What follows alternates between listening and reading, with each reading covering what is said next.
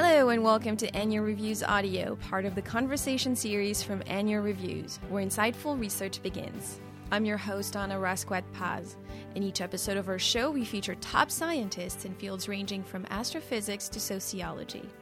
Today we present a lecture by Paul Bloom, professor of psychology and cognitive science at Yale University and a contributing author to the 2012 Annual Review of Psychology.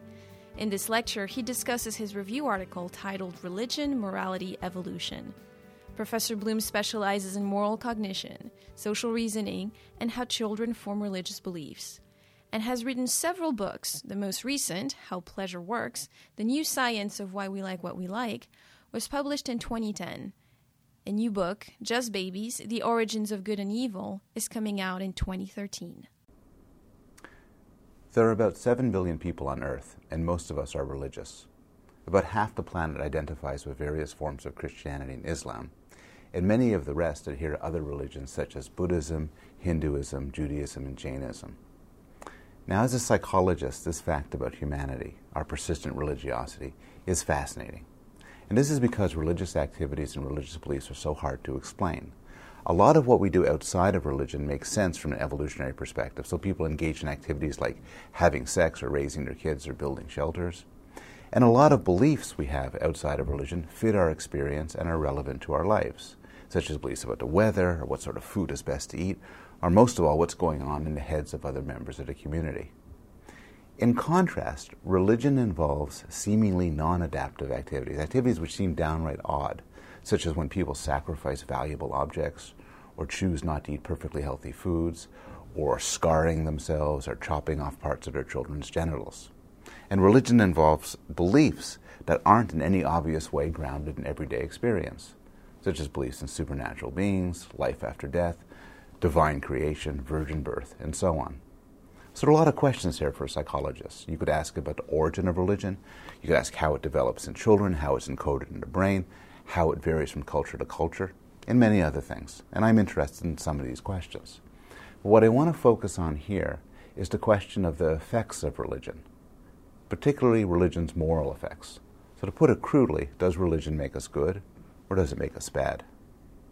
A lot of people think they know the answer to this question. Many people think religion makes you good. And because of this, they distrust and dislike atheists. Polling data, for instance, finds that Americans don't want atheists as presidents. They would rather vote for a Mormon, a Jew, a Muslim, or a homosexual. They also don't want their children to marry atheists. And if you ask them why, they would say atheists lack a moral core. They can't be trusted. A lot of people could quote Dostoevsky on this: where there is no God, all is permitted. On the other hand, there are some scholars, particularly many academics, who see religion as a force for evil. So Christopher Hitchens sums this up with typical clarity when he says that religions are, quote, violent, irrational, intolerant, allied to racism and tribalism and bigotry, invest in ignorance and hostile to free inquiry, contemptuous of women and coercive towards children. So who's right? The obvious way to look at the effects of something is to compare what happens when it's present versus when it's absent. But the problem you run into here is that religion is everywhere. Even atheists tend to live in religious societies, and even those few atheistic societies used to be religious societies not long ago, and often still contain religious beliefs and practices. So instead you have to look at more subtle differences. You look at more versus less religious people, or more versus less religious societies, or you look at what happens when you make people think about religion through some sort of priming, for instance, more than they normally would. And when you do this, you get three main findings. The first is that religion is associated with moral goodness. So studies in the United States find that religious people give far more to charity than non-religious people. This is true for both religious charities, not surprisingly, but also non-religious charities like giving blood or helping the homeless. You also find that religious people are a lot happier with their lives. Experimental research finds that that when you make people think about religion by, for instance, getting unscrambled sentences with religious terms, it makes them more generous. They're more generous in economic games. They give more to strangers. Another study finds that when you remind people of the Ten Commandments, they're later less likely to cheat. They're more honest. So in this regard, religion is associated with moral goodness. The second big finding is that religion is not associated with moral goodness. So across countries, you find that the religious societies are actually worse, more murder, more suicide, more sexually transmitted diseases than the religious societies. It's not true that religion makes these societies worse, but it serves at least as an existence proof that you can be a good person in a good society without any religion at all. Experimentally, priming not only has its good effects, it has its bad effects. Priming people with religious terms increases racial prejudice, it increases intolerance towards other religious groups, and increases approval of violent behavior towards other groups. The third big finding is that effects you get from religion, both good and bad, don't seem to be due to specifically religious belief, as opposed to other things that are associated with religion. So Robert Putnam finds this in extensive survey studies looking at what determines what people give to charity. And it turns out that a person's belief in God and the truth of Scripture and heaven and hell, in divine and creation and so on, has no relationship at all with how much they give. All that matters is religious community. So as he puts it, you take an atheist who regularly goes to church, maybe to keep her husband company. This atheist is going to be far more likely to volunteer at a soup kitchen than the most devout person in the world who isn't part of a religious community. And this importance of community helps make sense of why atheists do well in atheistic countries, but do relatively poorly in the United States.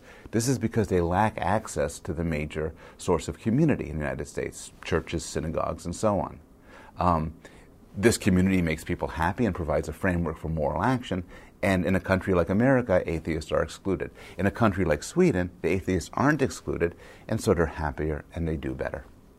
You can see the same irrelevance of religious belief in priming studies. So you don't need religious primes to get good behavior. You can use secular primes, like the words police and contract. Similarly, you can get a decrease in cheating, not only with the Ten Commandments, but also reminding of students of their university's honor code. So there's nothing special about religious beliefs for these good effects or bad effects. Now, the idea that religious beliefs don't matter is going to outrage people on both sides of the debate. So defenders of religion, like Jeremy Waldron, often argue that specific claims within a religion, such as the teachings of Christ regarding the proper treatment of the poor, have a profound positive effect on people's moral actions. And critics of religion, like Richard Dawkins, often argue that specific claims within a religion, such as statements of the treatment of women and homosexuals, have a profound negative effect on people's moral actions. Now, I don't doubt religious beliefs have an effect some of the time, but there are a few reasons to be skeptical of the claim that they're a major force for moral goodness or moral badness. The first is the data I just mentioned. It really is hard to find evidence that pulling away from community, separate from other factors, that religious belief correlates robustly with any interesting behavior. Second, we know from a lot of work in social psychology that people will often create post hoc justifications for their actions. So the fact that people cite religious authority when helping the poor or when ostracizing sexual minorities doesn't mean that this is actually what's motivating their behavior. And in fact, in his extensive historical analysis, Robert Wright argues that although people frequently explain their actions through appeals to the Bible or the Koran or other religious texts, the actual causal force is more likely to be situational.